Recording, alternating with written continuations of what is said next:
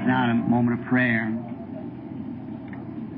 Our gracious Heavenly Father, we are indeed happy tonight for the privilege of coming here to New York to minister to Thy people in Thy name. We're so happy to meet them, knowing that there is a great tomorrow where we will meet, or we'll never have a prayer for the sick, for the sick will be well forever. There will be no more long nights of prayer for the lost, because they'll all be saved then. And we're looking for that day when Jesus shall appear, seeing the hours drawing close and signs and wonders pointing to that time. It makes us stop just a moment, Lord, to think about ourselves. Now we're asking that question out. Search me and try me, Lord. If there be any evil in us, take it out, Father. We want to serve you with a pure heart, clean hands. For we know not what hour you may call us and summon us on high. We'll come to meet you. And if there be some in here tonight, Lord, who doesn't know you as their Savior, the pardoning of their sins, neither have they been born of the Spirit of God, may this be the night that they will make that decision, and God fill them with His goodness. Heal every sick person, Father, in here, all the afflicted. May there not be a feeble person in the building when the service is over. Or not a sinner. May we see this happen to the honor and glory of God. We ask it in the name of His beloved child, Jesus Christ. Amen. Be seated. It's a grand privilege again to be here tonight to minister again in the name of our lovely Savior, who is the all-sufficient one. As we were speaking last night on the angel of the Lord at the sign at Sodom, that when this angel was stayed behind to talk to Abraham, this man, which was an angel, but it was God in a human form, because Abraham called him a Lord. Any Bible reader knows that capital L-O-R-D come from, in the beginning, God created heaven and earth, which means Elohim, means the all-sufficient one, the almighty one. And God made Himself known there to Abraham in a form of a man. Just a dusty traveler, he seemed to be. He never said where he come from. But notice when He would speak to Abraham, He said, I will do this. I promised you this, see? And called him by his father name, Abraham, which had just been changed from Abram a few days before. But now he's Abraham, and called from Sarah to Sarah, a princess. And then God disappeared before Abraham and went down into Sodom, and that was their closing sign. Fire fell from heaven and destroyed all of Sodom and Gomorrah and the cities around about, showing in a figure what the Gentile world will do. It'll be destroyed. It'll be destroyed by fire. God promised that He would no more destroy the world by water, by giving us a sign. God never does nothing without a sign. And He give us a rainbow sign as a covenant. He would never destroy the world no more with water. And now, but this time it's fire.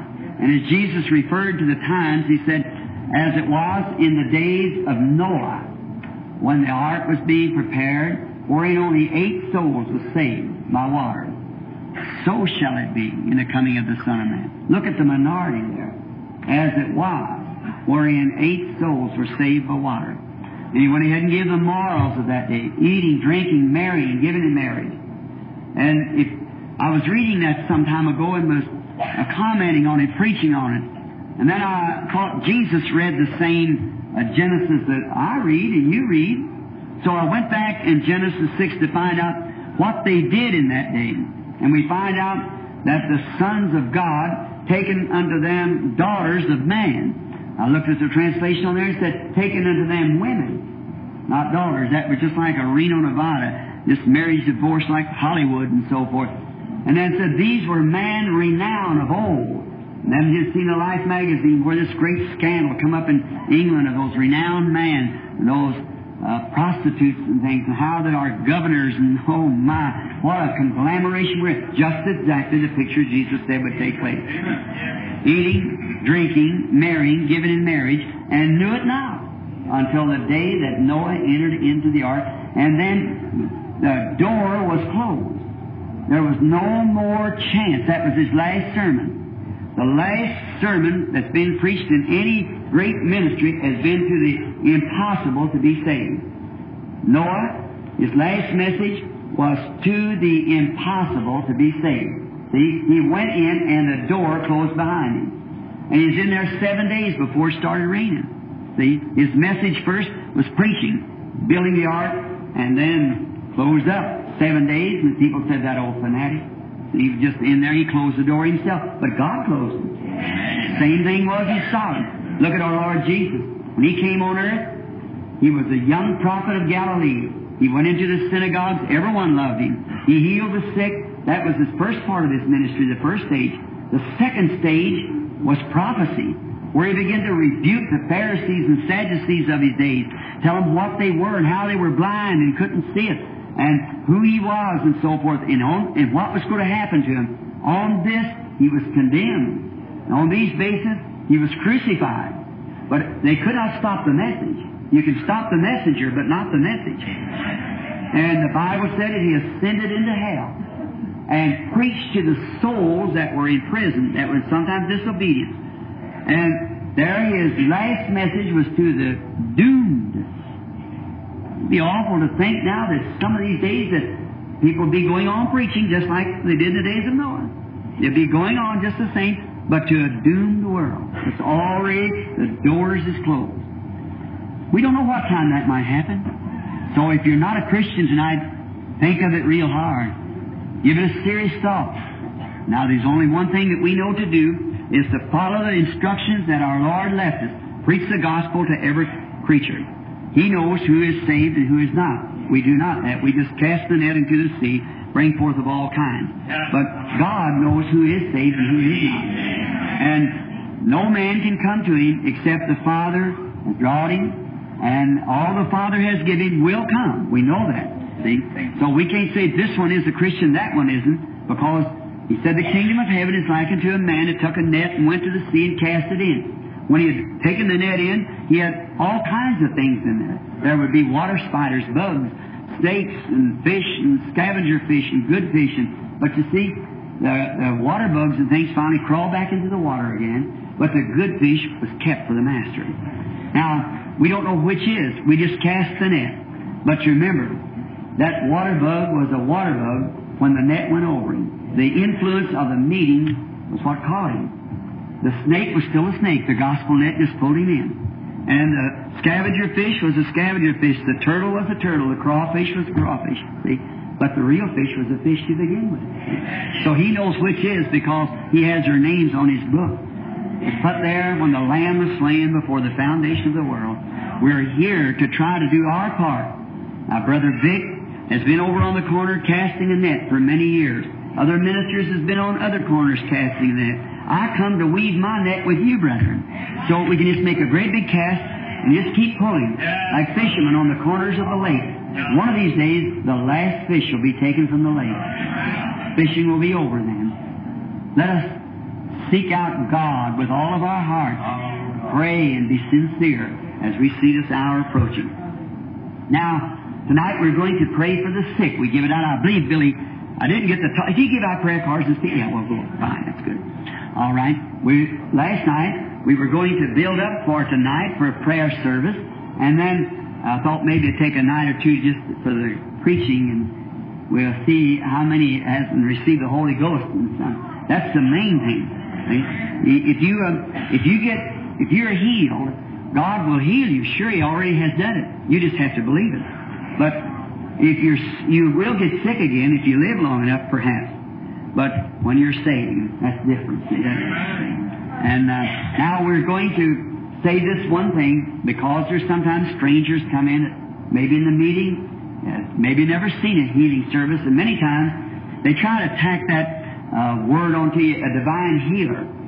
Well, there's only one divine healer. That's God. And frankly, there's only one healer. That's God. Now, doctors don't claim to be healers. They're not healers. They don't claim to be. What if I went out and broke my arm? I hear him went in and say, "Doctor, heal my arm right quick. I've got to finish my work." You'd say you need mental healing. Well, that'd be true. See? Now, the doctor can set my arm, but God does the healing. If I cut my hand, I'd say, "Doctor, cut my hand. Heal it right quick for me." Well, you can't do that. The only thing he can do is wash it out. If it's widened up, he can sew it, but God has to heal it. See? Nature has to develop cells, life. Life has to put that together. The body has to produce calcium and so forth. And has life itself. Calcium won't heal. It's life. See, there's no medicine that heals. Medicine only keeps clean while God heals. See? There's no medicine heals. If I should cut my hand and fall down dead here, if you'd take me to the doctor and say, "Would you heal this man?" He'd say, "Well, he's dead." All right, then he'd say, "Let's sew it up, and you've got some medicine to heal that hand, haven't you?" No, we haven't. See, if they'd sew me up and give me an embalming fluid to make me look natural for 100 years, and give me a shot of penicillin every day, and put all the salve on that place, it certainly would not heal. Why? Because life has gone out of it. Well, then which is the healer, medicine or life? Now you tell me what life is, and I'll tell you who God is. God is life. See, we said last night, we have so much of the mechanics, not the dynamics. Now, my body is the mechanics, but my body will not operate without the dynamics, the Spirit. See? And the Spirit operates my body, brings it in control, like a automobile with no gasoline in it, with no firing power. See? No matter how fine the the mechanics is fixed up, the cylinders and the points and plugs and whatever work, it's got to have the current also. You've got to take those together. That's the way God is. It's got to get a believer with God to make the contact. Then something's going to happen. So divine healing is just like salvation. No man that preaches the gospel of salvation for your soul would want to be called a divine Savior. But he would be just as much as a divine Savior as any man would be preaching divine healing, would be a divine healer. Because the man cannot say he could save a person, because Jesus has already did that. See? All right. But by his preaching, he points them to Christ, who is the Savior. Divine healing only points them to the finished work of Calvary, for he was wounded for our transgressions, with his stripes we were healed. The divine healing is not something that some man's got that he can place upon you. It's what your faith is in a finished work. If Jesus stood here tonight with this suit on that he gave me, he cannot heal you. He would just, you might know that it was Jesus, but he cannot heal you because he's already done it. See, you'd have to believe it. Now, he would say, "My child, you know not that by my stripes you were healed?" See, he's already done it. It's already a finished work. It's a past tense. We just believe it now. And to me, the Word would be sufficient. If you told somebody something, they didn't want to believe it, well, that would settle it. Let them go ahead and not believe it. But that's not God. See? It's just like a little song I used to hear a minister and his wife sing, "Not as mortals forgive one another, Jesus forgives and forgets." See? We can't forget it. See? But he can. He's God. He can forget it. It never was. Put it in the sea of forgetfulness and not even remember it. He's God. He can take it from his complete memory. But we can't do that. He can. Now, when you believe him, that he did this for you, he healed you when he was wounded for your transgressions, and with his stripes you were healed. Past tense. Now, the only thing you have to do is to believe it. Now, the Word teaches it. No one can say the Word doesn't teach it. And it does teach it. Now, and we see so much evidence of people being healed everywhere. But there's divine healing. Now, if it would be you or I, if we sent our Word and sovereign like God, well, people didn't want to believe it, they wouldn't have to. After all, it's sin sick. But not God. He also set in the church apostles, prophets, teachers, pastors, and evangelists. See? All that for the perfecting of the body. And in this body, every local body, he gave 9 spiritual gifts. And those gifts are different kinds: wisdom, knowledge, speaking in tongues, gifts of healing, interpretation of tongues, and so forth. 9 spiritual gifts, all to show His love towards the church. See? And He wants you to stay in order. The great Holy Spirit Himself being the tutor of the church. Too bad we took a bishop instead of the Holy Spirit to be our tutor. See?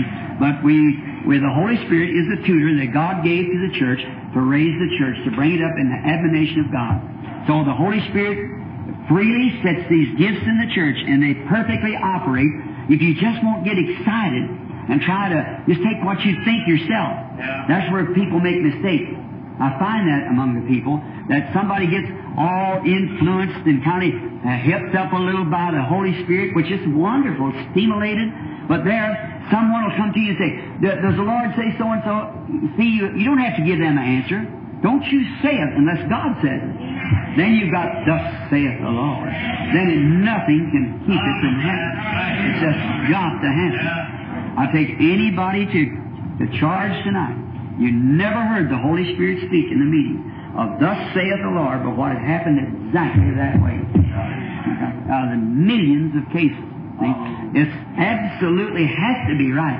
If the Holy Spirit would come tonight and say to me by vision, I want you to go to the Presidential Graveyard tomorrow. I'm going to bring up George Washington. I'd invite the world to come see it done. It could have to happen. See? For the Holy Ghost said so. That makes it the truth. But until He says that, you just wait. See? You know you're saved, and you know you're filled with His goodness. You know how if He's in you, He'll act His life out in you. So just be satisfied. He wants to use you. He'll sure do it. See? He knows where you're at. And I think in doing that with love and fellowship with one another, we forget all these conglomerations, denominations, and barriers, and the great army of God goes marching on towards victory. I'm going to read a little portion of Scripture tonight, and many of you might want to read along with me. If you wish to, why, you certainly can. And now, we want to turn to the book of St. Matthew, the 12th chapter, if you'd like to read with me as I read. In the 38th verse of St. Matthew, the 12th chapter. And I want to announce now what the subject I want to speak on is the sign of this time. This is a little familiar text. And I just speak this because I've been praying, and I don't like to get off on hard preaching and then come back to that line again, because anyone knows that the gifts of the Holy Spirit, they work in a certain channel. There are gifts of healing by the same Spirit. Gifts of tongues by the same Spirit, just another channel. And you pull yourself from one to the other. So let us read now. There was then certain of the scribes and of the Pharisees answered, saying, Master, we would see a sign from thee. But he answered and said unto them, An evil and adulterous generation seeketh after a sign. And there shall be no sign be given to it, but the sign of the prophet Jonas.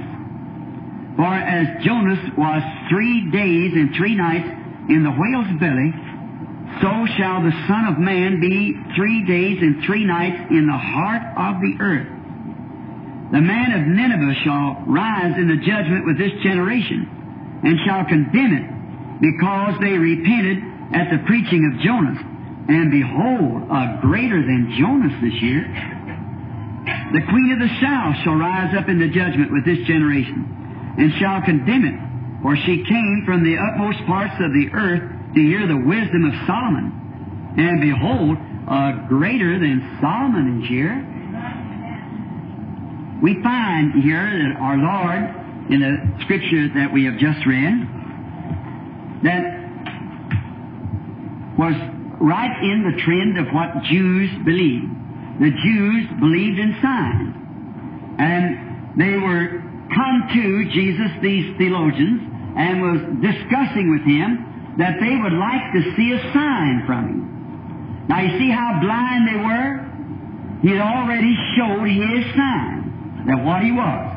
That he was the Messiah. We was on that last evening. How many was here last evening? That's fine. All right, we was on that last evening and proved to the audience that the Messiah sign that he was supposed to show that he was the prophet that Moses was said would raise up. And all that didn't believe this prophet would be cut off from amongst the people.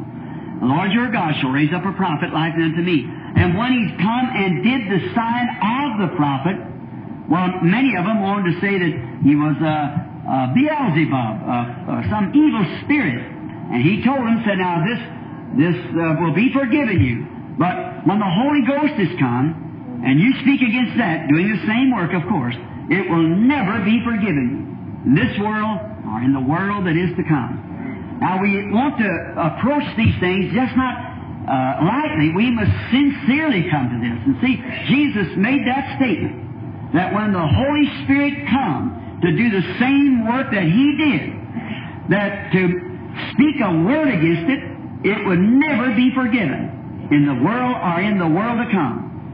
Now, remember, the Holy Spirit was not given until Pentecost. And the Jews had already been witnessed to by the person Jesus Christ. The Samaritans had been witnessed to by the person of Jesus Christ.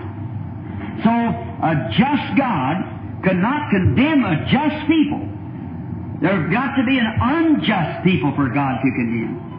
Well then, this Holy Spirit must return in the last days upon the church and show those same signs as He did then, because God never alters His way. God never does one thing this way and another way does something else a different way. See, His first decision is perfect because He's God. His Word cannot be altered. He didn't learn more in these 6,000 years that we have of human history. He never learned more than He did back there because He's infinite to begin with. See? And He never changes His Word. He chose to save man by the shed blood of an innocent one. We tried to educate him, we tried to denominate him, we tried everything in the world, social life, and it's every bit failed and will continue to fail till we come back under the blood. That's the only place of fellowship. God never changes. When God says anything, that must forever remain. If a man come to God and God heal that man on the basis of his faith, he's got to do the next man the same way, or he acted wrong when he healed the first man. If he saved the man under the blood, and that only, and will let somebody get in just under education or being some theologian or something without the shed blood applied to him, he acted wrong when he required blood for the first man. See? He must ever remain the same. His purpose has always been the same. His actions has always been the same. God at no time ever dealt with any organization. Find it in the history. He always deals with one individual. Never a group. One individual. We find in history that when great men raised up, the Lord sent them on the scene. And when they passed away, they had an organization behind them, and there's never been a time that people ever organized, but that organization died and never did come back again to spiritual realms as it was. I just got through about 20 years of Bible history. So there's no place that they ever raised again. God deals for today. What He does tomorrow is up to Him. And He always deals with an individual. See? Because groups of men has too many ideas. Look, even the apostles, after they tried to choose one because of Judas falling, they cast lots and it fell on Matthias. That was the best that they could do with the keys to the kingdom. And there's not a scripture wrote where he did anything. But God chose Saul, a ill-tempered little fella, but He had to throw him on his back one day and let him look up a while, and He said, I'll show him what great things he has to suffer for him. See, the church chose Matthias, but God chose Paul. That's the difference. God always does His choosing, His election. God does that by election, by His foreknowledge. Now, we find that God always dealt with the people with signs and wonders. He's promised signs of the last days. God cannot change His policy. He always speaks to the people through His prophets. There's been many times all through the ages, but God always had a prophet somewhere that He could speak to. Everyone that the word of the Lord would come to, and that only, see, upon that prophet. See, they'd always go down and find out where this prophet was. A seer a seer means to either foretell or tell forth. He's a seer that sees things that's going to happen, and he predicts it to the people. And the Bible said, if it doesn't come to pass, then don't you hear Him. It has to be every time. God cannot fail. And if it doesn't come to pass, then He said He wasn't with that person. So upon that, the people knew that the word of the Lord was with this seer that He had, the Old Testament seers. Now the Holy Spirit doesn't change that trend. Jesus said, when the Holy Ghost, has come upon you, He will show you these things I've taught you, I've said to you. And He will show you things that is to come. See, He never changes His system. Always the same. Therefore we can have confidence in Him. But you see, our human part gets ourselves all wound up in different things. And groups of men get together and votes on this and that. That's what throws us off the line. See? And saying, well, this was for another day. No, He's the same yesterday, today, and all the Word is inspired. All of it. Now, Jesus came exactly in the sign that was to follow Him. As Moses predicted that the Messiah would be an anointed prophet that the Lord would raise up. And He clearly showed that He was that prophet. And now these Pharisees come to Him and said, Master, we'll seek a sign from Thee. He said, one place He said, if you would like to read it, in St. Matthew, the 16th chapter and the 3rd verse, 1 to 3, they asked Him again for a sign. And He said, you blind Pharisees, hypocrites, you go out and see the sun setting and said, you say tomorrow it's going to be clear. If it's red and lowering, you say it'll be foul weather. Said, you hypocrites, you can discern the face of the skies, but the sign of the time you can't discern. They should have known it. Now, if this Holy Spirit coming in the last days has to exactly be the life of Christ in the church, see, and the world that laughs at that or says one word against it by the authority of God's Word shall be destroyed. So you see what the world's done. So God to rain down judgment out of heaven is exactly in order right now. Our nation, our cities, our world is ripe for the judgment. And I'm sure that it's later than we think. He said He'd have to cut it short for the elected sake, or there'd be no flesh saved. Just think of what day by day, year by year it gets worse. Look at you, holiness people, Pentecostal people, how corruption has entered in among the churches. Fussing, going on. Look at our women. It used to be wrong for them to cut their hair. The Bible says it's wrong. But they do it anyhow. The Bible said for them not to do it. And to wear these clothes that look like man's clothes. The Bible said that's an abomination to God. Or you say that's Methodists, that's Pentecostals. Sure. All of them. See? Why is it? You like your television programs more than you care about reading the Bible. See? You make those people your example instead of God's Word. See? Now, and it's got to be judgment. It's constantly getting worse and worse. Now, Jesus told them that there would be a sign. He spoke of the signs of the last days. And last night He told us, as it was in the days of Sodom, so shall it be at the coming of the Son of Man. That the Spirit of God would be revealed in the last day in human flesh. That would be able to discern the thoughts that's in the mind, the heart. Now the Bible says the Word of God does that. Hebrews 4. The Word of God is stronger, more powerful, and sharper than a two-edged sword, piercing even to the sunder of the marrow of the bone, and a discerner of the thoughts and intents of the heart. That's the reason Jesus was the Word. In the beginning, St. John 1, in the beginning was the Word was with God, and the Word was God. And the Word was made flesh and dwelt among us. That's the reason He could look upon them and perceive their thoughts. That's the reason He could tell the woman at the well, see, that you have 5 husbands. That's the reason he could say to Philip, when he brought Nathanael up, he said to Nathanael, "Behold, an Israelite in whom there's no God." He said, "When did you know me, Rabbi?" He said, "Before Philip called you, when you were under the tree, I saw you." A discerner of the thoughts. Oh, so many places in the Scripture identifying himself. That wasn't to the Gentiles. Not one time did he ever identify himself to Gentiles like that. Search the Scriptures. Not one time. That's today. The Gentiles had 2,000 years of study and theology, taking the people from the Gentiles for his name. But now the time has come that this must be done just before the burning, like it was in Sodom. Here was Jesus with his identified, vindicated sign, a scriptural sign to the people, and yet those Jews saying, "I would like to see you perform a sign." Have you ever seen people as unbelievers will say that to you? If there be I know so-and-so up on the street, if you'll heal them. See? You can see it's Satan.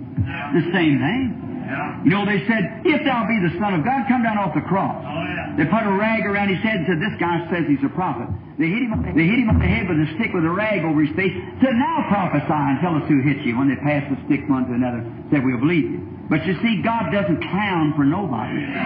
Jesus said, "I only do what the Father shows me." See? And that's right. And that's a true servant of God always is obedient to his master. See? Not to show off or say something to elate somebody else, but be honest and true with him that sent him. That's the true servant of Christ. Like Eliezer, a representative coming from Abraham, see, to pick up the bride to Isaac, the beautiful Rebekah, obedient to model servant, see, is about his master's business alone. What a type of the Holy Spirit today, the same thing. Picking out a bride, see, in the evening time, when the lights are going out. Now they wanted to see a sign. Though he'd been identified, thoroughly scriptural signs, yet they didn't want to believe the Bible signs, they wanted him to clown. Don't you see, that's the same kind of a spirit that said, "If thou be the Son of God, command these stones to be turned into bread. If thou be the Son of God, cast thyself down off of here, because it's written, He give His angels charge over thee. Lest any time the dash your foot against a stone, they bear thee up." But he wasn't dashing his foot against a stone. See? Certainly. And he said also there, if you notice, when he put this upon the cross and so forth. Now that spirit here is in these Pharisees saying, "We would seek a sign." He said, "A wicked, adulterous generation will seek after a sign." Notice. And God in all ages has had signs for His people. And without doing anything, God sends a sign. Always. He sends a sign first. And He promised He would do the same thing because He cannot change. So when we see the end time appearing and the signs of the end time, even the last sign that was promised before Sodom burned, we've had joy, we've had the stars shaken in the heaven, we've had wars and rumors of wars, we've had earthquakes in divers places, and all those things with the gifts of the Spirit has returned back to the church. We've had all these different manifestations, great healing services and things showing. That's all signs. But the last sign, just before the Gentiles were burned, was the sign God manifested in human flesh. Right? And Jesus said that'll be at His return. We ought to be careful now and get really right with God. Be sure that you're right. Now, the Jews was always to rely upon their signs. You know that, instead of the theology and lectures. They had to rely upon the sign, because the real true believer always believes that God is a God of power. And where God is, signs has got to happen. It's just like pounding a piece of steel hot on an anvil, you see. Sparks has got to fly. It reflects. And everywhere God is, it also, there are signs and wonders. Jesus said, "These signs shall follow them that believe." The ministry throughout the world. See? These signs shall follow them. Always signs. God always gives signs like He did in the beginning, and gives them to every generation at the end. He did it in Noah's time. Noah was a sign to that generation. He was a fanatic. To the eyes of the world, to the scientists, why, his message is nothing like cope with their scientific understanding. He said, water is coming down from the heavens and going to flood the earth. They might be able to shoot the moon with their radar or whatever it was. They said there's no water up there. I can scientifically prove there is no water there. We might have said the scientists. But Noah said, God is able. If there's no water there, He's a creator. He can put water there. And He knows how to do it. But He was a sign. He went ahead building an ark when there was no water for it to float in. But He built it anyhow. He was a sign to that people. Well, Moses was a sign in Egypt when they seen these great miracles and so forth. Solomon, on down there. We find here that they called Jesus the sign that He was giving them, the true prophetic sign of their Scripture. Now, there's a lot of signs that's not scriptural signs. We must have scriptural signs. It must come, thus saith the Lord, out of this Bible. See? Then we know it's right. Of course, there's a lot of things that goes with that. That God can do anything He wishes to. He's God. But I know He keeps His Word. So I want to see it from His Word, then I know it's true because it's a Word. Now, we find out that in this time, Jesus showing His scriptural sign, and yet they called that scriptural sign because they didn't want to believe that to be a scriptural sign. They had to find an answer to the people, so they said, it's his mind. He's possessed of a devil. And they called him Beelzebub. And He was rebuking them for that. What will it be when He comes again? Notice, He referred to Jonah as it was in the days of Jonas, meaning Jonah. So shall it be in the coming of the Son of Man. Now, many people condemn Jonah. I do not condemn Jonah. You know, they say, well, he's a Jonah. You've heard that expression. But you mustn't do that, Christians. You shouldn't condemn God's servants. Jonah was a prophet. He was not out of the will of the God. He did just exactly. He must do that for a sign. Everything happens not by just happening. It happens for a sign. One time a prophet had to marry a prostitute and have children by her. One laid on his side for 340 days and turned over on the other side. One stripped his clothes, and this everything did for signs. See? And Jonah had to do it for signs. Remember, Abraham had to marry Hagar against his own will when Sarah gave the handmaid. But he refused it, but God appeared to him and said, listen to Sarah, because the free woman will not be heir with a bondswoman. She had to have the child be cast out. What was it? A sign. All of it is signs.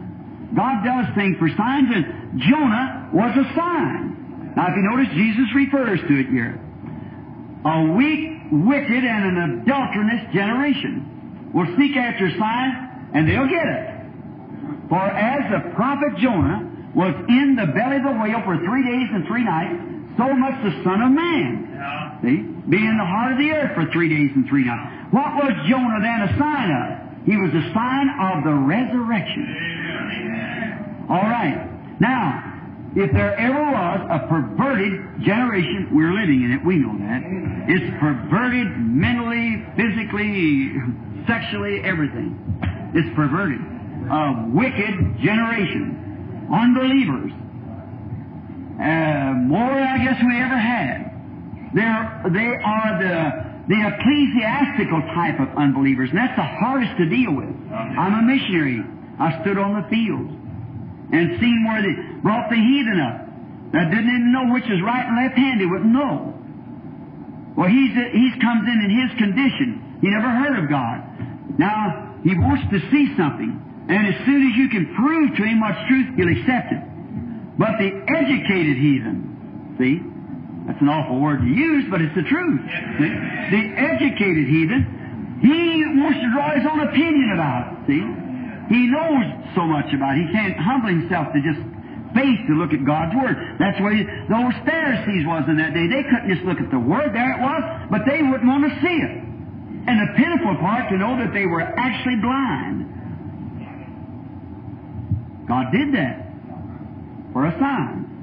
Now, see, today then, the sign that this wicked generation that we're living in will be the sign of the resurrection. Amen. He didn't say it'd be a wicked and adulterous generation seek after sign, and they will receive the sign of Jonah, the resurrection. And in this wicked, adulterous, perverted generation that we live in worldwide, don't think you got them all in New York. You haven't got them. They're all over the world. Don't think America's the only one that has them. They're all over the world. Adulterous generation, see, they are the one to receive the sign of the resurrection. And all these days that when we got Buddha, Sikhs, Jains, every kind of religions, thousands of them, forms around the world, every one of them can take you to the grave of their founders. But Christianity has an empty tomb. Not only that, but you can't tell that people say, He lives in my heart. They'll bring you right back to His Word.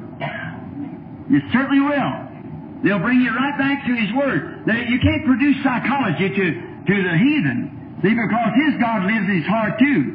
I've seen the Mohammedans lay in the street and say Allah, Allah, until they come so frenzied till they would take a piece of splinter and run it through their fingers. Never feel it. I've seen a man at Zurich, Switzerland, take a sword and put it right to his lungs like this and run it right through, and had a doctor come to the platform and pour water through one of his sword and run out the other. Pull it out and not even bleed. See? Take a lance and stick it through their chin, up through their nose. Now, you better know what you're talking about when you go talk about God to a man like that. You better know. Your psychology won't work. He'll let you know that right quick. You've got to know what you're talking about.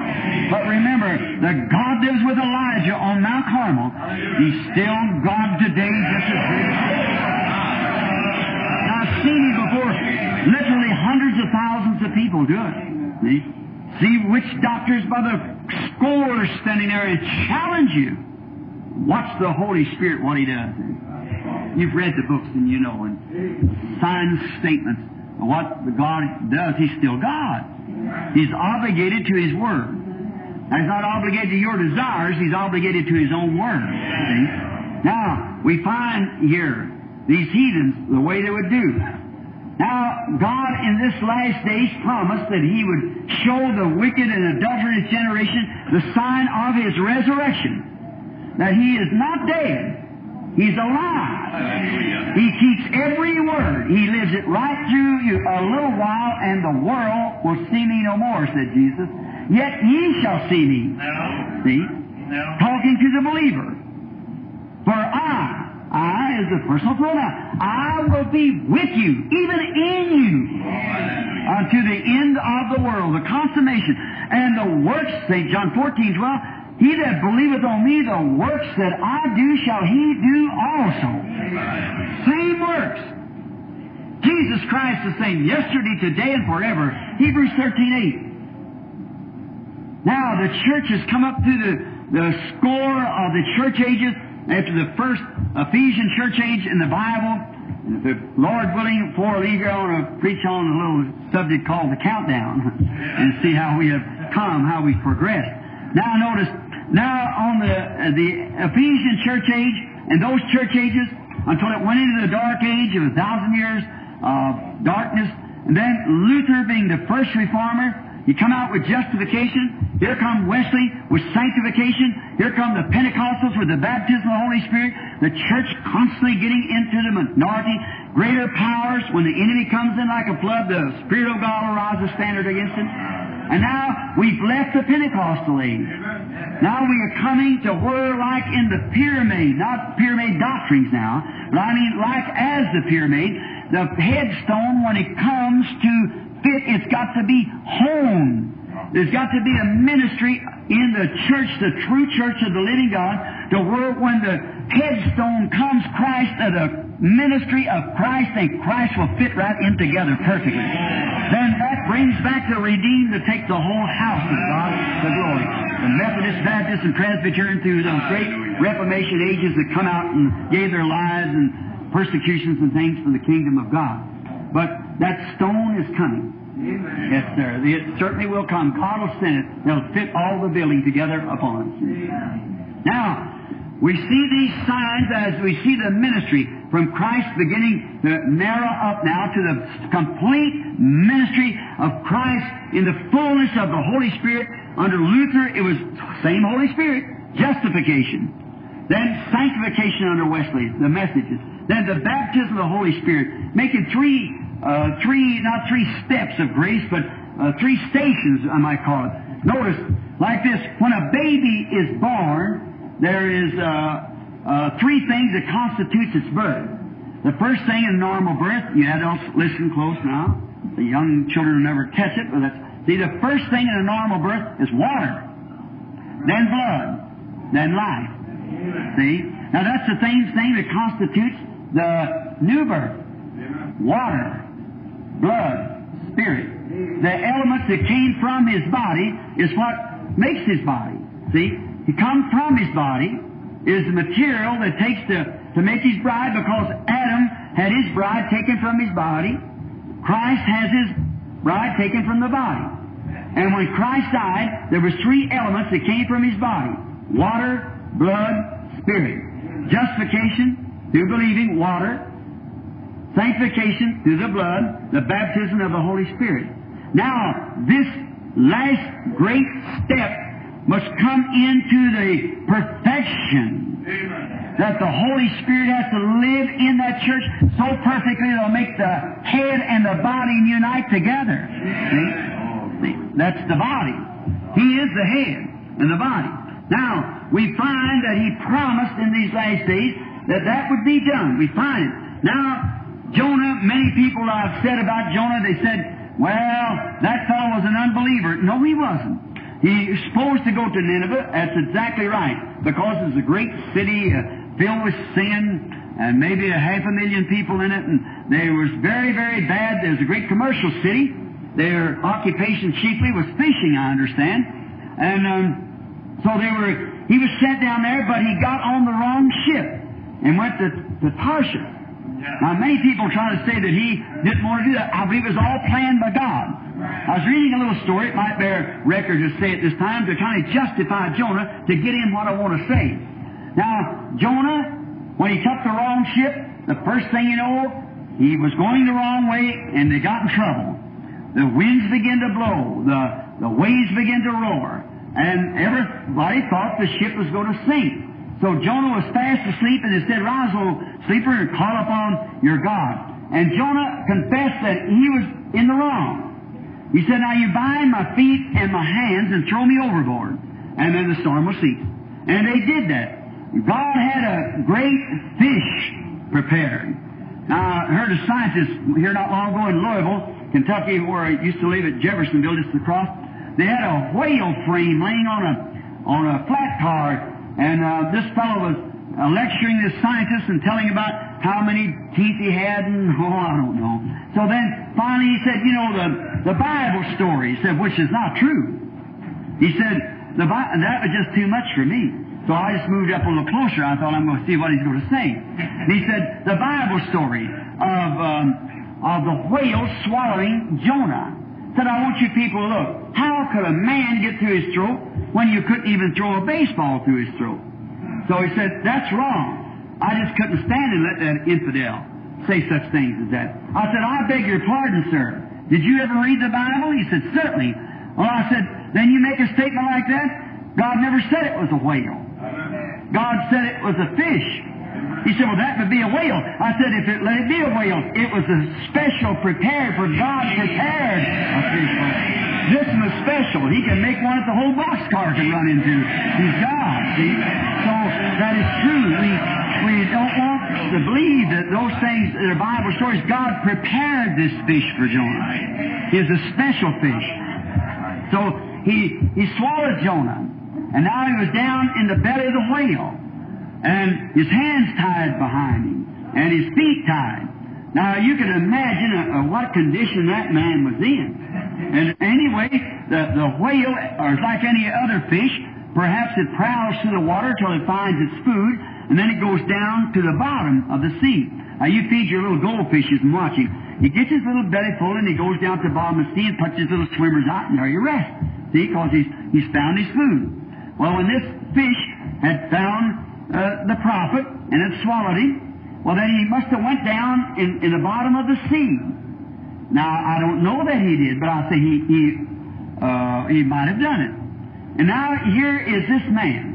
Now, we're always, it's too bad, but we're always trying to think and Satan is showing us our symptoms. Well, you see, you're not any better than you was yesterday. You see, you're no better. Don't look at symptoms. If anybody could have sentence, it would have been Jonah. See? Everywhere he looked was the whales built. But you know what he said? They're lying vanities.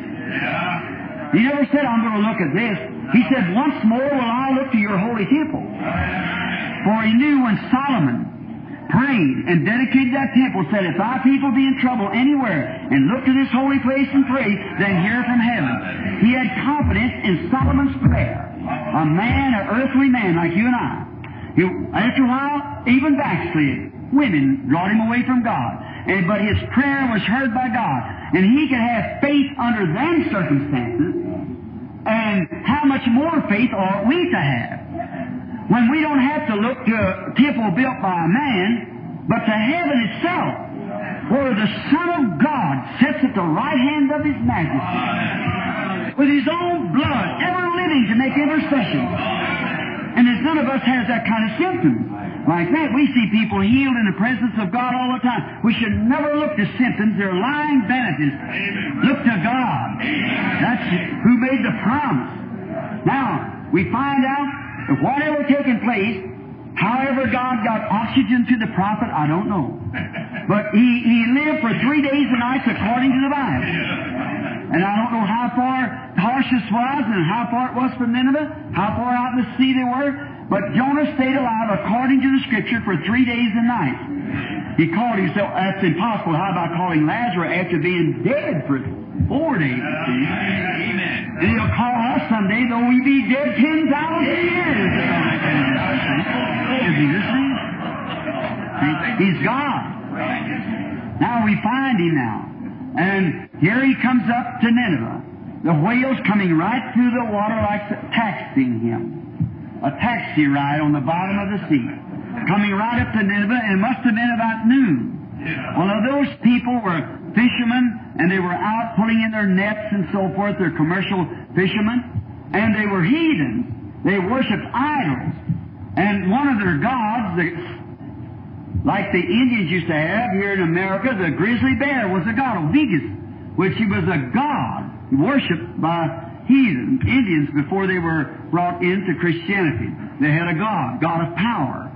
And in Nineveh, I'm told that the whale was a sea god because he's a master of the sea. He can swallow up anything. And about noontime, here comes their god up out of the sea, just opens up his mouth, and the prophets walks right out on the bank. No wonder they believed. See? They believed. Because the prophet that was given the message come out of their God's mouth. Repent, or this city is going to perish. See? So he wasn't out of the will of the Lord. He was doing just as God makes everything work together for good to them that love God. That's right. And, well, called according to His purpose. Jesus referred to him. Then one more before we close the prayer line. He referred to Solomon also. Now when God sends a gift to the earth, and the people respect it, it's always a golden age for that people. But when they reject it, it's always chaos for that people. He does that every age. Just look when they rejected Jesus, and when they rejected the prophets and so forth, what it was. But in Solomon's time, they believed all of them. Solomon had a gift of discernment. God gave it to Solomon, and people believed it. All with one accord. They were called the millennium almost for the Hebrew race at that time. It was the golden age, Solomon's age. No wars or nothing. He prospered it. They built the temple and all these great things that they done through Solomon's age because he was a type son of David, you see, the fleshly son of David. Now, we find that in this time, when they built the temple and everything, everybody respected that gift that God gave them and even made him their king. And the fame went everywhere. I'm telling you, Americans, if we would only respect the gift that God has sent us, the Holy Ghost, we wouldn't have to worry about the Russian astronauts and the atomic bombs and things. Well, that's our security is Christ. He is our security. But the trouble of it, He sends us the gifts and we laugh at the scorn, just like they did. That's the reason we are bound for judgment. It has to strike. It's just, God's no respect of person. if God would let this world get by, this New York, this America, this world, get by with what it's done now without bringing judgment up on it, He'd be duty bound as a just God to raise up Sodom and Gomorrah and apologize for burning them up. For He burnt them up for the very same things that we're doing right now. See? So He promised it would be this way. Now, we found, now that in the days of Solomon, could you imagine, everyone speaking of God. Oh, Solomon's great power of discernment, that was a gift that could discern. And everybody was bragging about it. There was no confusion, saying, no. All of them believed it. And the fame spread into other nations. And nations become afraid of Israel. But not because they had a better army, but because God was among them. That's what brings fear. God. God was among them. Oh, how it ought to be with us professing a Christian nation. It's too bad that denominations and things has twisted us in such a condition as we're all out of form today. No man knows hardly what to believe. And watch. Then the fame of Solomon went all the way down into Sheba. The queen heard it. She was a heathen. And only way they had then, they didn't have television and things that we have today, or the press. The only way they had to send messages was lift the ear. And every time a caravan would come in, no doubt the little queen would go out and say, did you pass through Palestine as you came down? Yes. Is that so what they say? Oh, you should see it. Nothing like it. Those people's got a revival up there. It's a nationwide affair. Oh, they're having a wonderful revival. And their God has anointed their king. And He's got a gift of discernment. And you've never seen anything like. There's nothing can exceed that wisdom. He can tell anything. It's beyond the wisdom of a man. It's a discernment from God. And faith cometh by hearing the Word of God. Not hearing it, we're Methodist, Baptists, or Pentecostals, but hearing the Word of God. Faith cometh by hearing.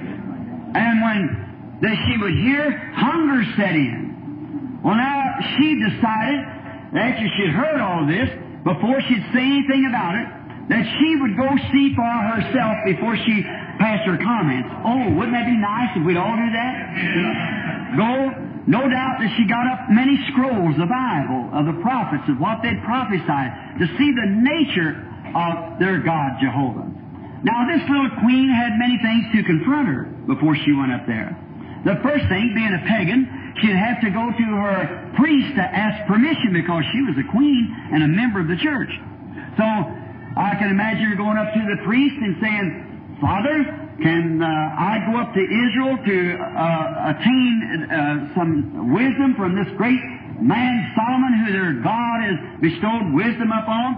I can hear him say, my child, I never would have thought such out of you. Our denomination is not cooperating in that revival. But how it would be today, I'm making it now from the sublime to the ridiculous, of course, but it would be the same spirit today would say that. See, the same spirit would grant it that way. Then, you mustn't do that. You see, because after all, those people they're fanatics. They believe in all kinds of signs and things, but, well, you see, everyone knows that they're a bunch of fanatics, like seas drying up and all these kind of things that they've had. There's none of it true. See, it's just a tale that's been told or a song that's been sung or something, and there's nothing to that. But when real faith strikes into a heart, they begin to hunger. They want to see. There's not a person living but likes to look past the time, the curtain. Where did I come from? Who am I? And where am I going? Of all the fine books that's been read, the great master's lectures that have been made, there's only one book that reveals who you are, where you come from, and where you're going. That's it. And it also lets us look past the curtain to see it. Now, when they seen this take place, she heard about this. Then she says, I'm going to go anyhow. So no matter what the bishop says or whatever it was, she's going to go anyhow. Determined because she wants to see something real. Something. Well, then the priest might have said to her, now look, daughter, you're a queen. You mustn't associate with such people as that. Regardless, I'm a human being that's got to die too. Well, now, if there was anything like that going on, he would be right here in our church. Of course, that spirit isn't dead either. See? If that's come through ours, or it isn't right. Well, she might have said, I've been here since I was a little girl dedicated. I've seen all these idols and statues and so forth. And you've talked about them being gods. My grandmother belonged here, my great-grandmother, my great-great-grandmother. And there's not one of them that showed anything, any sign of life. They say that that's life. There ought to be some more people with that kind of an idea like that queen had right here in New York and all over the world. I want to see it myself. And I don't see those idols. I hear you read all kinds of books and prayer books and so forth. Well, what is it? I never see a move of anything that's alive. It's all dead. Some theology or something. My heart's hungering to see where is there a God? Where is He? Oh, may the world hunger for that. Where is He? If He ever was God, He's got to still be God. If He didn't, He died. See? He's the same, the Bible said, yesterday, today, and forever. Now notice, her heart began to hunger. Now, so she had a good idea. She said, I'm going to take quite a bit of money and some frankincense and some myrrh. And if that thing is right, I'm going to support it. If it isn't right, I'll leave it alone. She could sure teach Pentecostals. Support something that calls you a holy roller and everything else, and you still support it. Oh my. And the gift of wisdom is supposed to be in the church. Now, notice, that's for the pastors to say. Now, notice, then she says this, I'll take my gifts with me. And if it isn't the truth, I can bring my gifts back. That's good. Now, the little lady got ready to go. She'd taken a few eunuchs, all this money in her maid. Now, just think, the distance she had to travel to find out whether this was right or not. See? Measured on your map from Palestine down to Sheba. It's exactly 90 days, 3 months on the back of a camel. She had difficulties. She couldn't come in an air-conditioned Cadillac like we do. But she come all the way from the uttermost parts of civilization, the world at that time, to hear the wisdom of Solomon. And people will live across the street and won't come to hear something that's greater. Order, Jesus said, she'll rise in the last days and condemn this generation. She had troubles in the way. Remember the sons of Ishmael, them fleet riders out there were robbers in the desert. How easy it would have been for a great band of those Ishmaelites to fall up on that little queen and kill those half a dozen eunuchs and take all that treasury. But there's somehow or another that when a heart goes to hungering after God, troubles don't look like anything. You've got your mind set no matter what anybody calls you. They can call you whatever they want to. They can say whatever they want to. They can try to put every stumbling block in your way. But if you're thirsting for God, you're going to find it somewhere. That's all, see? Nothing's going to stop you. Husband isn't going to stop you. Wife isn't going to stop you. Church isn't going to stop you. Pastor isn't going to stop you. There's nothing can keep a saint away from his God. No. She never even thought of it. You don't think either what this is going to say and what mother's going to say and dad's going to say or husband's going to say. When you come to find Jesus Christ to be reality and you hear that He is alive, there's nothing going to stop you. When that hunger, that seed that's been predestinated before the foundation of the world, when the light strikes that, it's coming to life that quick. This little woman was that type of seed, yet being an alien, a heathen. Now, I remember she probably had to travel by night. It was so hot on that Sahara desert. And she'd travel by night, maybe reading the scrolls. Now we'll find out what the prophets said here about what God was. A revealer of the secrets of the heart. And if there be one among you, spiritual or prophet, the Lord will make myself known to him, speak to him in visions. And what He says comes to pass, hear him. I'll find out when I get there. That's what that God is. I'll find out. Notice. Now, after a while, she finally arrived at the revival. It was a revival. So she arrived. Now, she didn't come just to say, I'll go in and sit down a few minutes, and if I hear him say one word that my creed doesn't agree with, up I go. No, she's going to be at the judgment to judge that time. See? She come to stay until she was thoroughly convinced. If we could just do that. Just be reverent and sit still and say, now, this is something that might look like it could be right. I don't know. I'm not going to criticize. I'm just going to sit still, and I'm going to watch, and then I'm going to compare it with the Scripture and see if it's right. You owe that to yourself. Now, she come from the utmost parts of the world. She went out into probably the courtyards of the temple, and she set up her tents and what more. And maybe, now I'm going to drama this for the young folks and so forth. Maybe that morning when the church opened up, the trumpets sound, the priest blew the trumpets, and the music played, and so forth, and all the children begin to gather in, and maybe she got her seat way back at the back. Usually that's the way it happens. And she got way back at the back. Well, she watched when Pastor Solomon came out, and they introduced him, and he spoke to the people and read the Scriptures, and they prayed, and then the first case come up. Now she'll say, I'll see how much discernment this is. And when she saw that discernment, I guess the next meeting she moved a few seats forward.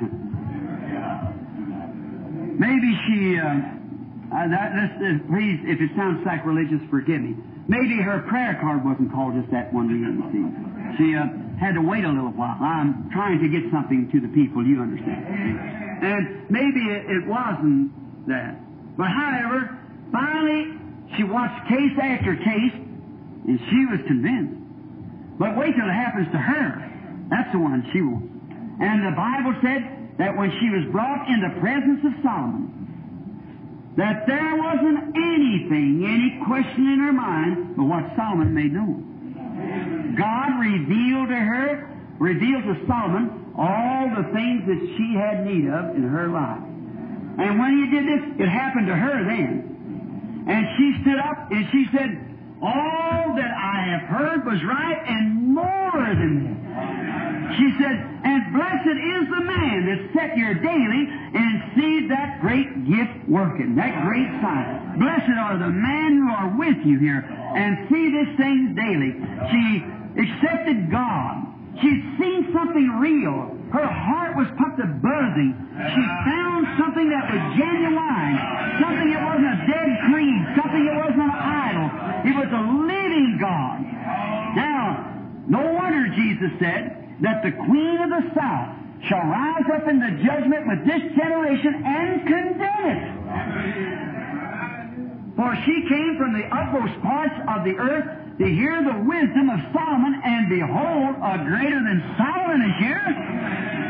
And even in the days of the Lord Jesus, the Emmanuel, God made flesh, God was in Christ, reconciling the world to Himself. He was the living Word. And in that day, even telling them to criticize His ministry of that type, that He would forgive them, said that when the Holy Spirit came, you've got 2,000 years more education to the Bible than they had there. 2,000 more years that the Holy Spirit has been moving on the earth. Now, if she condemns that generation, what will she do with this generation? Greater than Solomon is here. The little lady saw something real. I've told this little thing before, but I believe it bears telling right now before I call a prayer line. I like to hunt. Just second nature to me. I love it. My conversion never took that from me because I like to get into the wilderness. I used to hunt up north here, and used to hunt here in the Adirondack years ago. And I'd get out there and get on top of the mountains watching the sun rise and set and cry and stay out there for weeks. And hear God speaking through nature. That's where my first Bible was nature. To see how a little seed could fall on the ground and freeze that deep. The seed burst open, the pulp run out, and every sign is gone that you can see, but next spring it lives again. See? God made a way for it. If He made a way for the seed to live again, I said, there's some way for me to live again. That's right. So, that was my first Bible. I used to hunt with a little Yankee up here that was a fine hunter, but he was very cruel and hard. And he was a good man, I guess. He was a nice fellow to hunt with, and you never had to bother about hunting him up. He knew where he was at. And we hunted, but he was so really cruel in his heart. And I said to him many times, I said, why are you so cruel? And the fellow not making fun of him or anything, but he had kind of eyes looked like a lizard. And he would look at me and say, oh, go on, preacher. Get next to yourself, Billy. You'll never make a hunter and a preacher too. He said, you know, you're too chicken-hearted. And he used to kill fawns just to make me feel bad. A little feller like. So he said, it's all right. The law says kill a fawn, that's all right, but just not kill him for fun. Abraham killed a calf and God eat it. And that's right. See? So it isn't the size of the animal, but no, but just to kill it to be mean, that's murder to me. I think that little fellow should live. Do you have need of it? Well, if the law says you can take it, well, all right. You know, I was 7 years a conservation officer. So there was that's why I served the Baptist church. So then when this fellow, he was so cruel about it, one year I went up there and he had made him a little whistle. Now, I'm not throwing that to the Baptist people, see. No. See, I didn't mean that way. I wasn't out on the field. I wanted to work. I've always worked till just when I had to go in this evangelistic work. And yet, I've never took an offering in my life. That's right. See? But I never asked a person for a penny. I want my life to come down to a time where I have to say something pretty soon, like Samuel stood. He said, have I ever told you anything in the name of the Lord but what come to pass? Have I ever took money from you, your living? That's right. They said, no, you haven't, but they wanted their king anyhow. So that's probably the way it'll turn out. So it usually does. But this fellow, I liked him, and one fall I went up there, and it'd been a little whistle, and he could go just like the little fawn, that's a little baby deer, crying for its mama. So he said, hey, I want to show you something, Billy. And he had this little whistle, and I said, you wouldn't do that. And he said, oh, there you are. You'll never get over it, will you? And I said, no, sir, not to be like that. So we went hunting, and it was late in the season. I had to come up, and you all hunters in here know them little white-tailed deer. They're Houdini's no escape artists at all for them. So that when they get scared. And so they've been shot at, and there's little drift of snows on the ground, little what we call little skiff down the south, about 4 or 5 inches, good enough to track. And we went about a half a day, and I thought that we carried a little thermos bottle full of hot chocolate, which gives you energy, and a sandwich. And we usually sat down when we go up the top of the mountains, and he'd cut down over one range, and I'd go down the other, coming back and getting camp sometime that night. So I thought it was about 11 o'clock or something, and I thought he would just sit down on a little snowbank there, a little place opening about twice the size of this room. And he sat down there. I thought we was going to eat our lunch, and I started to get my lunch out, and he pulled this little whistle out. And he's going to blow that little whistle. And deers are very scary like that. They live under brush piles and everything while hunting season's going on. They have to survive. And he blew this little whistle, and when he did, just across the little opening, a great big doe stood up. Now, the doe is the mother deer. And she stood up. And I looked at her. She was beautiful. And there were those big ears, the great big brown eyes, and she was looking for that baby. And he looked up to me like that. I thought, you won't do that, Bert. Surely you won't. So he slipped the shell up in his rifle, and he was a dead shot.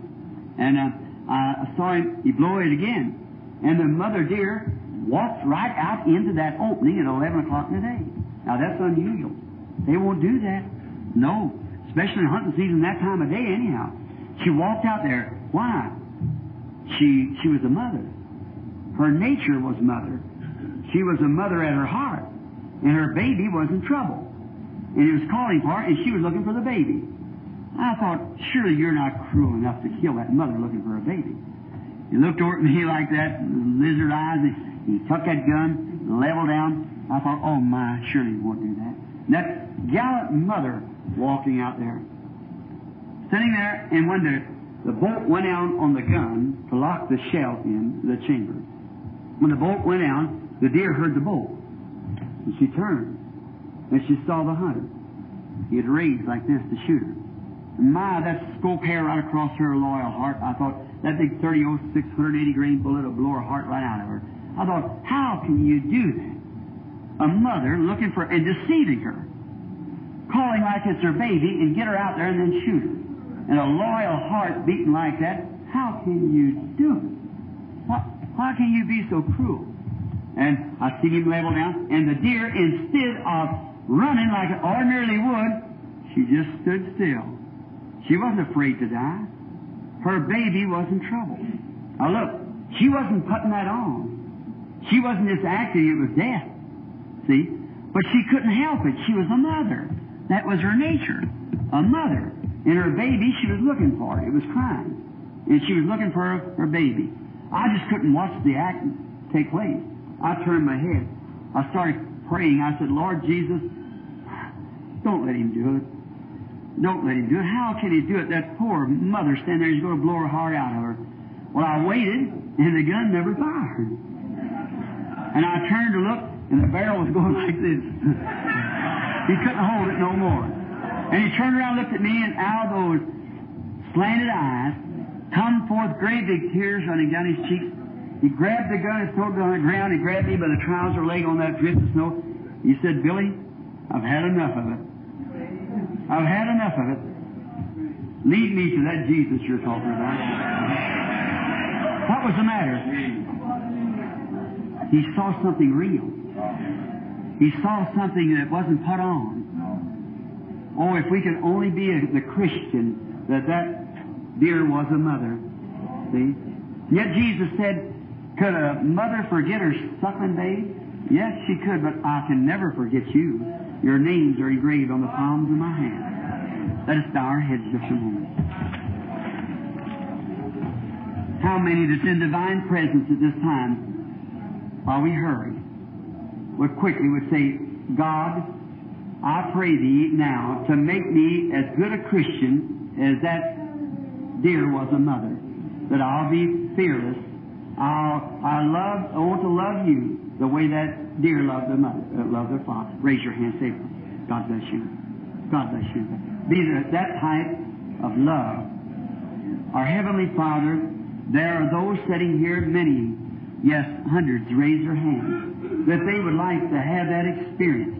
The reason that deer could display that motherhood, that gallantry, is because she was a mother. Her nature was mother. Oh God, make us Christians. Our nature Christians, Lord. Not just something to put on and say, I belong to this or that. But make us Christians at heart. Plant Thy Word and love in our hearts, Lord. That we can be and represent to the world a display of Christianity and godly love as that old deer did that day of motherhood. Grant it, Father. I pray for each one that raised their hand. May that experience come to them. Maybe there's some here that don't know no more than just joining church. They've never seen anything real. But greater than Solomon is here. Jesus Himself, which is the same yesterday, today, and forever. May the waiting audience in watching the prayer line tonight see the display of the love of God and the truth of God, that His Word is truth, that He is not dead, He's alive forevermore. And in seeing this, may they surrender their lives completely to Thee and become Thy children and have love in their hearts that would even send them to death without any fear. As David said, Yea, though I walk through the valley of the shadows of death, I'll fear no evil. Like that mother deer walking out of that woods, right out into the shadows of death, right out in the open. And David said, I'll go through the valley of the shadow of death, I'll fear no evil, Thou art with me. God, that's what we all want to be. Grant it, Lord. I ask it in Jesus' name. Amen. The Lord bless you. I'm sorry to have kept you so long. I just look like I just can't hardly stop talking. But we're going to pray for the sick now. I would that all would kind of keep your seats just for a few minutes. I promised to put the prayer line through tonight. I want to do that.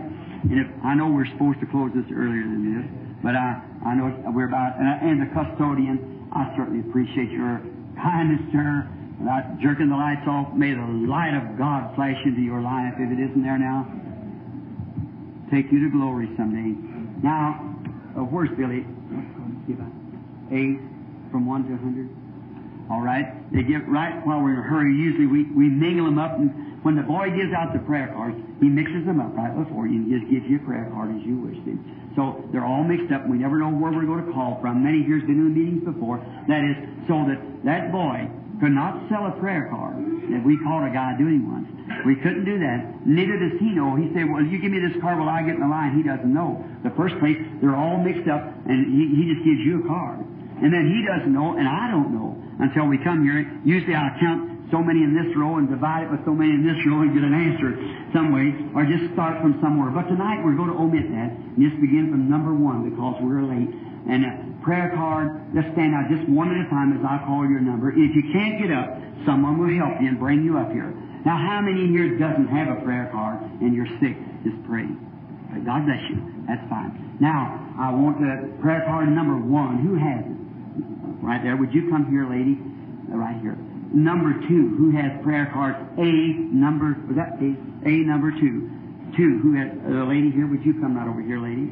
Number 3. Come right over here. 4. Come right here, sir. 5. Who has prayer card 5? Would you hold your hand? The lady. 6. This keeps it from being like an arena, you know, where this is church. 6. 7. All right. Number 8. All right. Just take your position. 8. 8. 9. 11. I didn't see 11. Now, it might be somebody deaf. Would you look at your neighbor's card? 11. You have 11, do you, lady? Will you hold your hand? Oh, she's deaf, I see. Will you watch her card there when she's called? All right. 11. You got it? 11. 12. Prayer card 12. The lady here. 13. Prayer card number 13.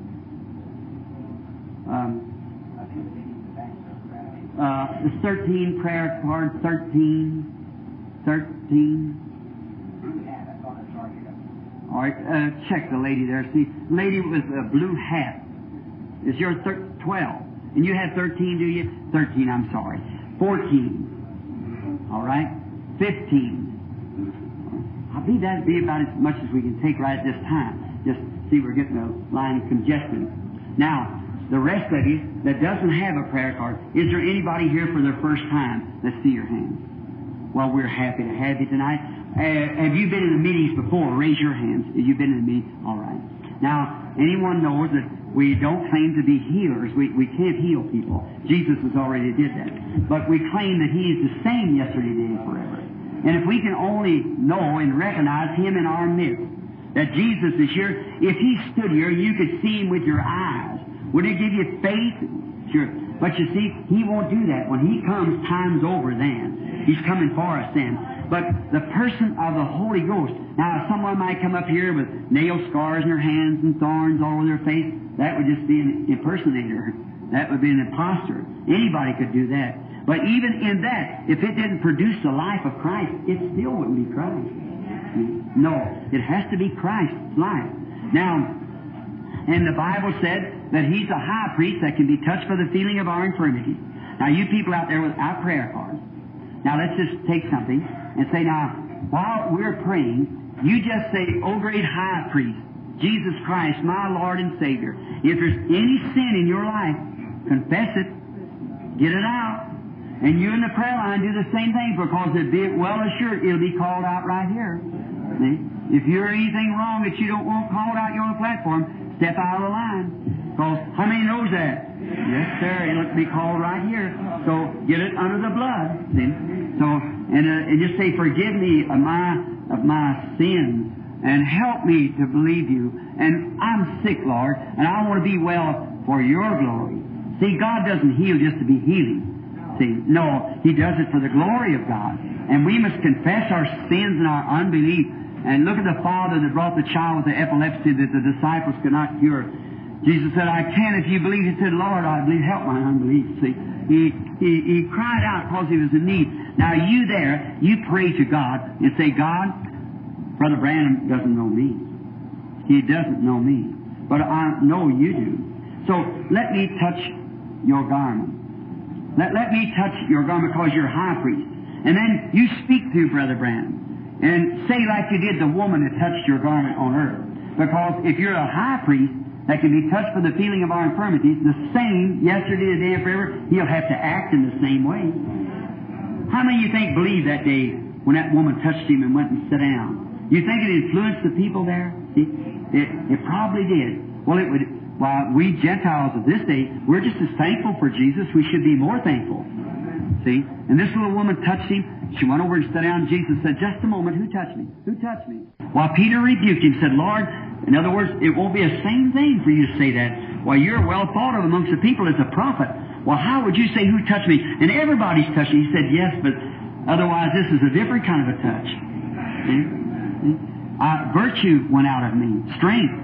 And he looked around until he found the woman, told her she had a blood issue, and she felt in her own body that it stopped, for he said, "Thy faith has saved thee." See?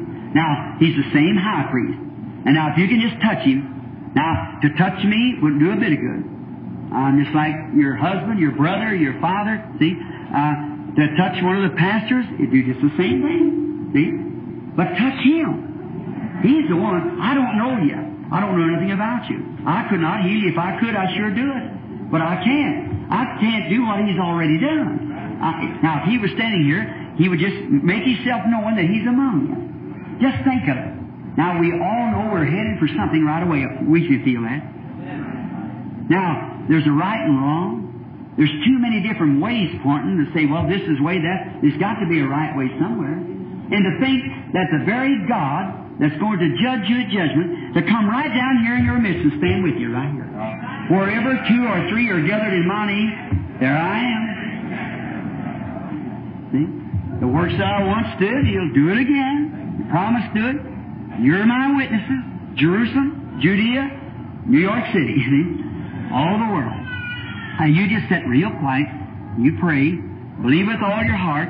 Don't doubt. Just believe with all that is in you. Believe soul, body, and spirit.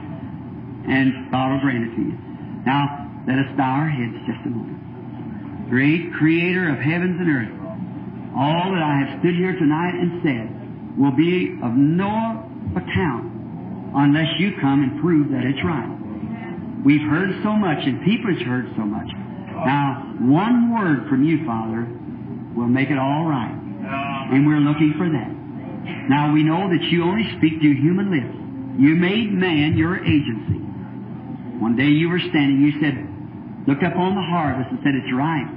Said, "Pray the Lord of the harvest that He'll send laborers in His harvest." And you were the Lord of the harvest. But you so connected your program, you and man together. You do nothing apart from that. Now, I pray, God, and just, if you would anoint me, and do not anoint this audience to believe, it won't do any good. We have to be together as one unit, as brothers and sisters. I pray, God, that you'll anoint us together, that we might see again this side of eternity, the glorious Lord Jesus, a greater than Solomon being here. We ask it in His name. Amen. I want just to be as reverent as you can.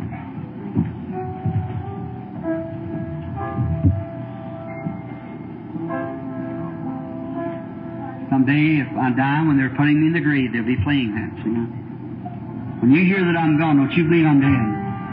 I'm not. But just stop somewhere. If you hear it on the radio or somewhere, read it in paper, just sing a song, won't you? Just remember. That's it. Just only believe. Now, in the audience, there's not one person in that line that I know. If each one of you in that line are strangers to me, and you know that I don't know nothing about you, know nothing what's wrong with you, just raise up your hand if you say. Now, you're perhaps sick. Maybe they're not. I don't know. It might be financial troubles, domestic troubles. I don't know. But now, if the little lady here will just come forward. Thank you, that's all. Now, here's a woman much younger than I. We're probably born years apart, miles apart, our first time meeting. Now, she's here for some reason. I don't know. She may be sickness. I don't know what her trouble is. Whatever her trouble is, God knows. And if He reveals it, then she'll know whether it's the truth or not. Now, if the little lady would say, Brother Branham, I'm horribly sick. My stomach is bothering me. I have convulsions or something else. She looks like a healthy person. But you can't always go with that. And she'd say that. I'd say, well, the Bible said lay hands on the sick. That'd be the way Brother Roberts would pray for, Brother Allen, or many, that's their ministry.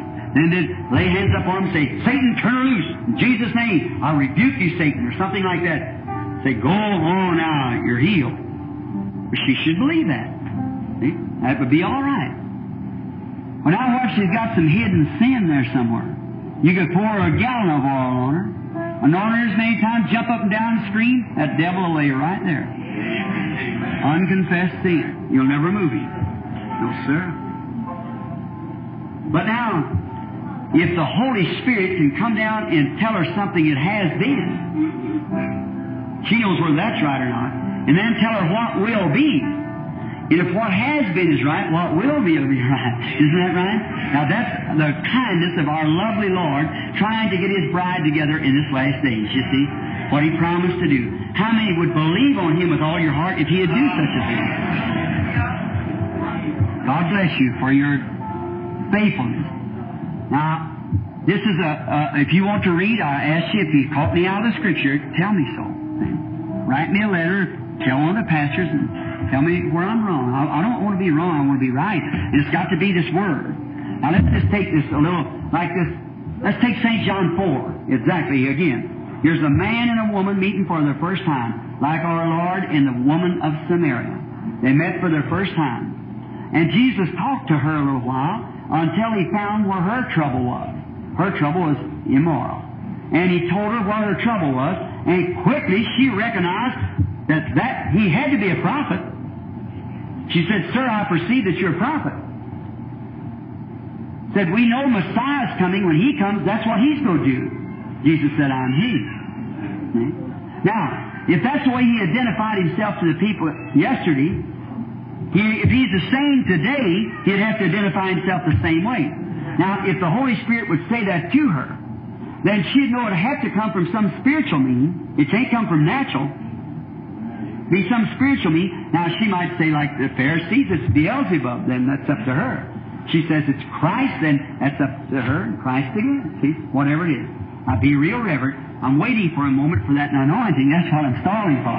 See, because it might not even come at all. If it doesn't, then we'll bow our heads and dismiss the audience and come back tomorrow night and ask Him if He's never failed me yet. Before hundreds of thousands at a time, He's never failed. He won't this time. I know He won't. I know He won't. I just know He won't. But see, I've got on my mind that it's past closing time. You can't be frustrated and the Holy Spirit work through you. You've got to settle down. Now, if there's any extra charge on this night, I'll pay for it. See, that's it. Now, Satan, you can't bluff us like that.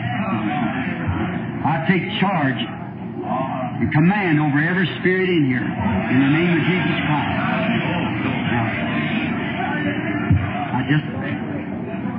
I will speak to the little lady.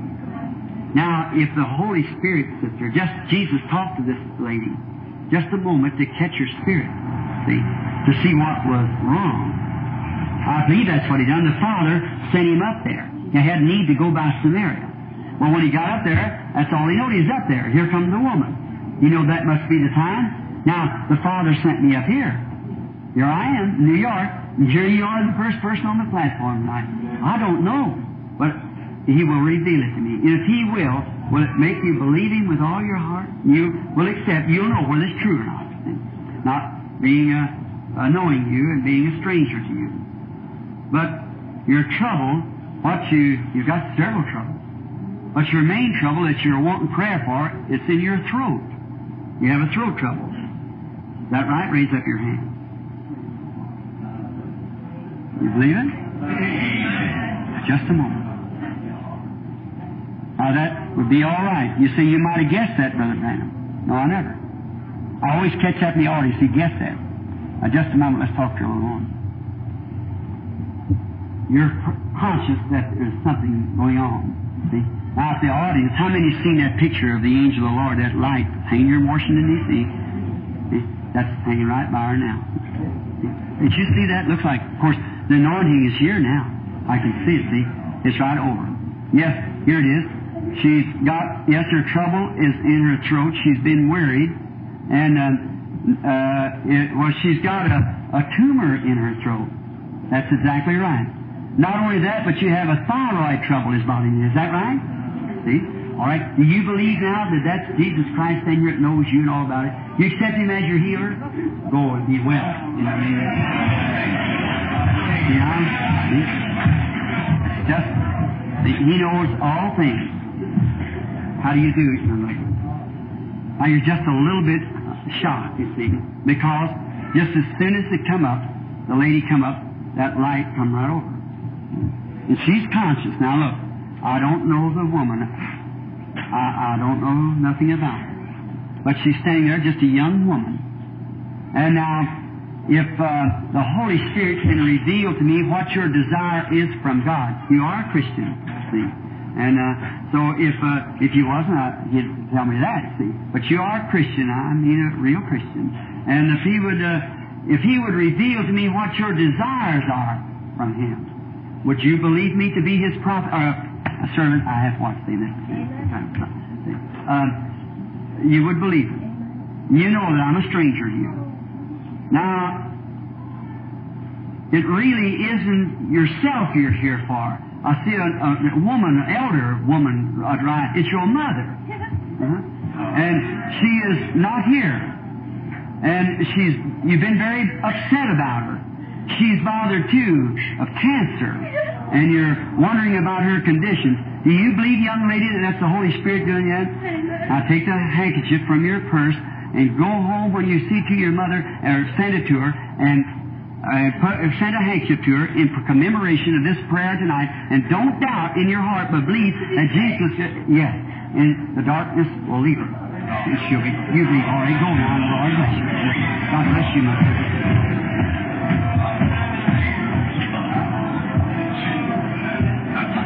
You believe with all your heart?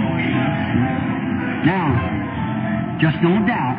Just have faith.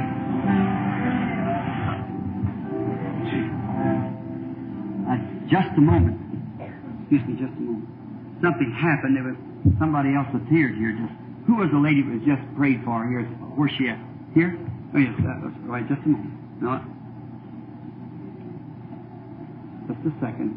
The Holy Spirit, there's someone else. Come, see, it's a light, and it's like... Yes, it's this colored lady sitting right here.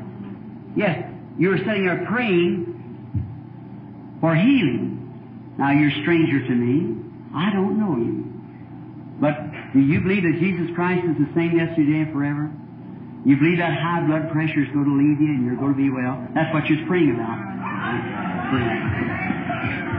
What does she touch?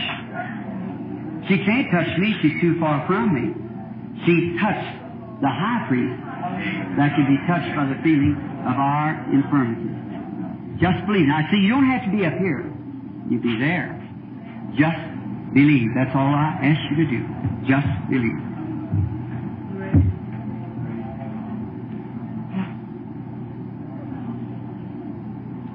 Here's a lady sitting right back here looking down this way, praying. She's praying not for herself, she's praying for a loved one. Because that this someone just left here that was praying for a loved one, a lady for her mother, but this lady's praying for her father. And her father, I see a rolling sea. He's from overseas or something. Norwegian. That's exactly right. Believe on the Lord Jesus, young lady, and your father will be healed. Now, what does she touch? Ask her if she knows me. Is that what she's praying about? Wave your hands if that's right. That's right. We're strangers, is that right? That's right. All right. You have your request if you'll only believe. What does she touch? 20 yards from me. She touched the high priest. See? Not me, I don't know her. But she touched the high priest, the lovely Lord Jesus, who's with us tonight. You are a stranger to... Is this the patient? Is this the person? See, I just have to follow that the way it leads me. See, like that woman, see, he picked her out. See, she touched God through him. Well, there are people out there, that's what they're doing. They're touching God. See, I have to turn away dealing. Now, we are strangers to each other. I do not know you. I've never seen you in my life. We are strangers. So the people see we're strangers. We don't know each other. Now, if the Lord Jesus would reveal to me something that you know that I don't know nothing about, then that'd have to come through supernatural power. You see, divine healing, if you want healing, I don't know that's what you want. See? Sometimes it's for somebody else in domestic trouble, finances and things. But He can supply, if He knows what you have need of, He can reveal it to me. See? And then if He does, then you know it's Him. See? You know it's got to be Him. Does that make all of you believe? Amen. Now, she seems to be a nice person. See? Now, let's just talk a moment. That left went to the audience. Somebody just be reverent. See, it's that great pull of faith that just takes it right. You feel it. Virtue. I preached about an hour and a half. One vision makes me more weak than I'd preach 10 hours. Strength. Virtue is strength. See, you're doing that. It's not me. I'm not. These visions isn't me. It's you doing it. It's your faith in God that's doing it. It's not me. I'm not. I'm just set here as a representative like this. Sure, this is a mute, the speaker, unless there's a live voice speaking in it. It can't speak itself. Neither can I speak. It's Him, the live one, Christ, the living one. He speaks and He knows who you are and what you've done. Let's come back to talk to the lady again. If the Lord Jesus will reveal to me something in your life that maybe what you're wanting of Him. Because being a believer, you are asking Him something, and if He will reveal it to me, you believe that you would receive it? You would believe it. Now, your trouble is in the stomach. An examination has shown that your stomach has fallen. That's right. Is that right? And there's another thing. In the examination, they find you got a tumor in your stomach. Is that right? You believe? You believe God can tell me who you are? Yes. Miss Willard, you go ahead home now and believe it. You believe with all your heart? Now ask the lady. We've never seen one another in life, but it's the Holy Spirit. Be sure. I'd be real reverent. Tell me when you got enough time now. See what else I say. Now, how do you do, sir? Now, we're strangers to each other. And you realize that someday we've got to meet God. And being a stranger to me and I to you, if the Lord Jesus would reveal to me your troubles, would you believe that it's Him? And you know that I, a man, would not know that. But it would take Him to do it. Is that right? I hate to say this. The boy is shadowing. See? The darkness over him. And it's a very serious thing is wrong. You have cancer. That's right. And an x-ray has shown and revealed that the cancer is in the stomach. And also it's on the wall of the stomach. Is that right? That's where I see the picture of the x-ray that's on the wall of the stomach. And that means that you must go soon. If not, God help you. Will you accept it, my brother? Cancer is nothing to Jesus Christ, no more than a headache. You believe it? Now something's happened and you had a real good feeling. See? Now if you'll keep on believing like that, the shadow left you. Your faith saves you. Go believing. May God make you well.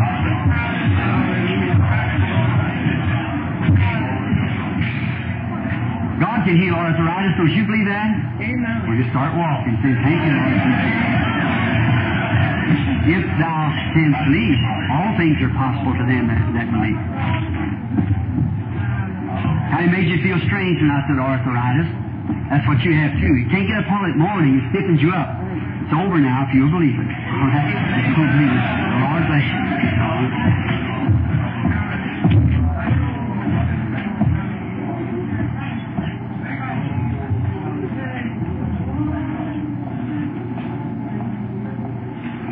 Asthmatic condition. You see? You believe God can heal that? Receive Him. Go in Jesus Christ. Make you well and believe with all your heart. You want to go eat your supper? Enjoy it. Stomach trouble over and go be well? Go believe it. If thou canst believe. God can heal back trouble, anything else. Don't you believe that? You believe He'd heal yours? Go on your road, rejoice, and say, thank you, Lord. You believe me to be His prophet or His servant? You believe God can heal heart trouble? Then go believe it. You have a lady's trouble for one thing, and arthritis. Is that right? You believe He's the healer divine? Accept Him as your healer. Go rejoice and say, thank you, Lord.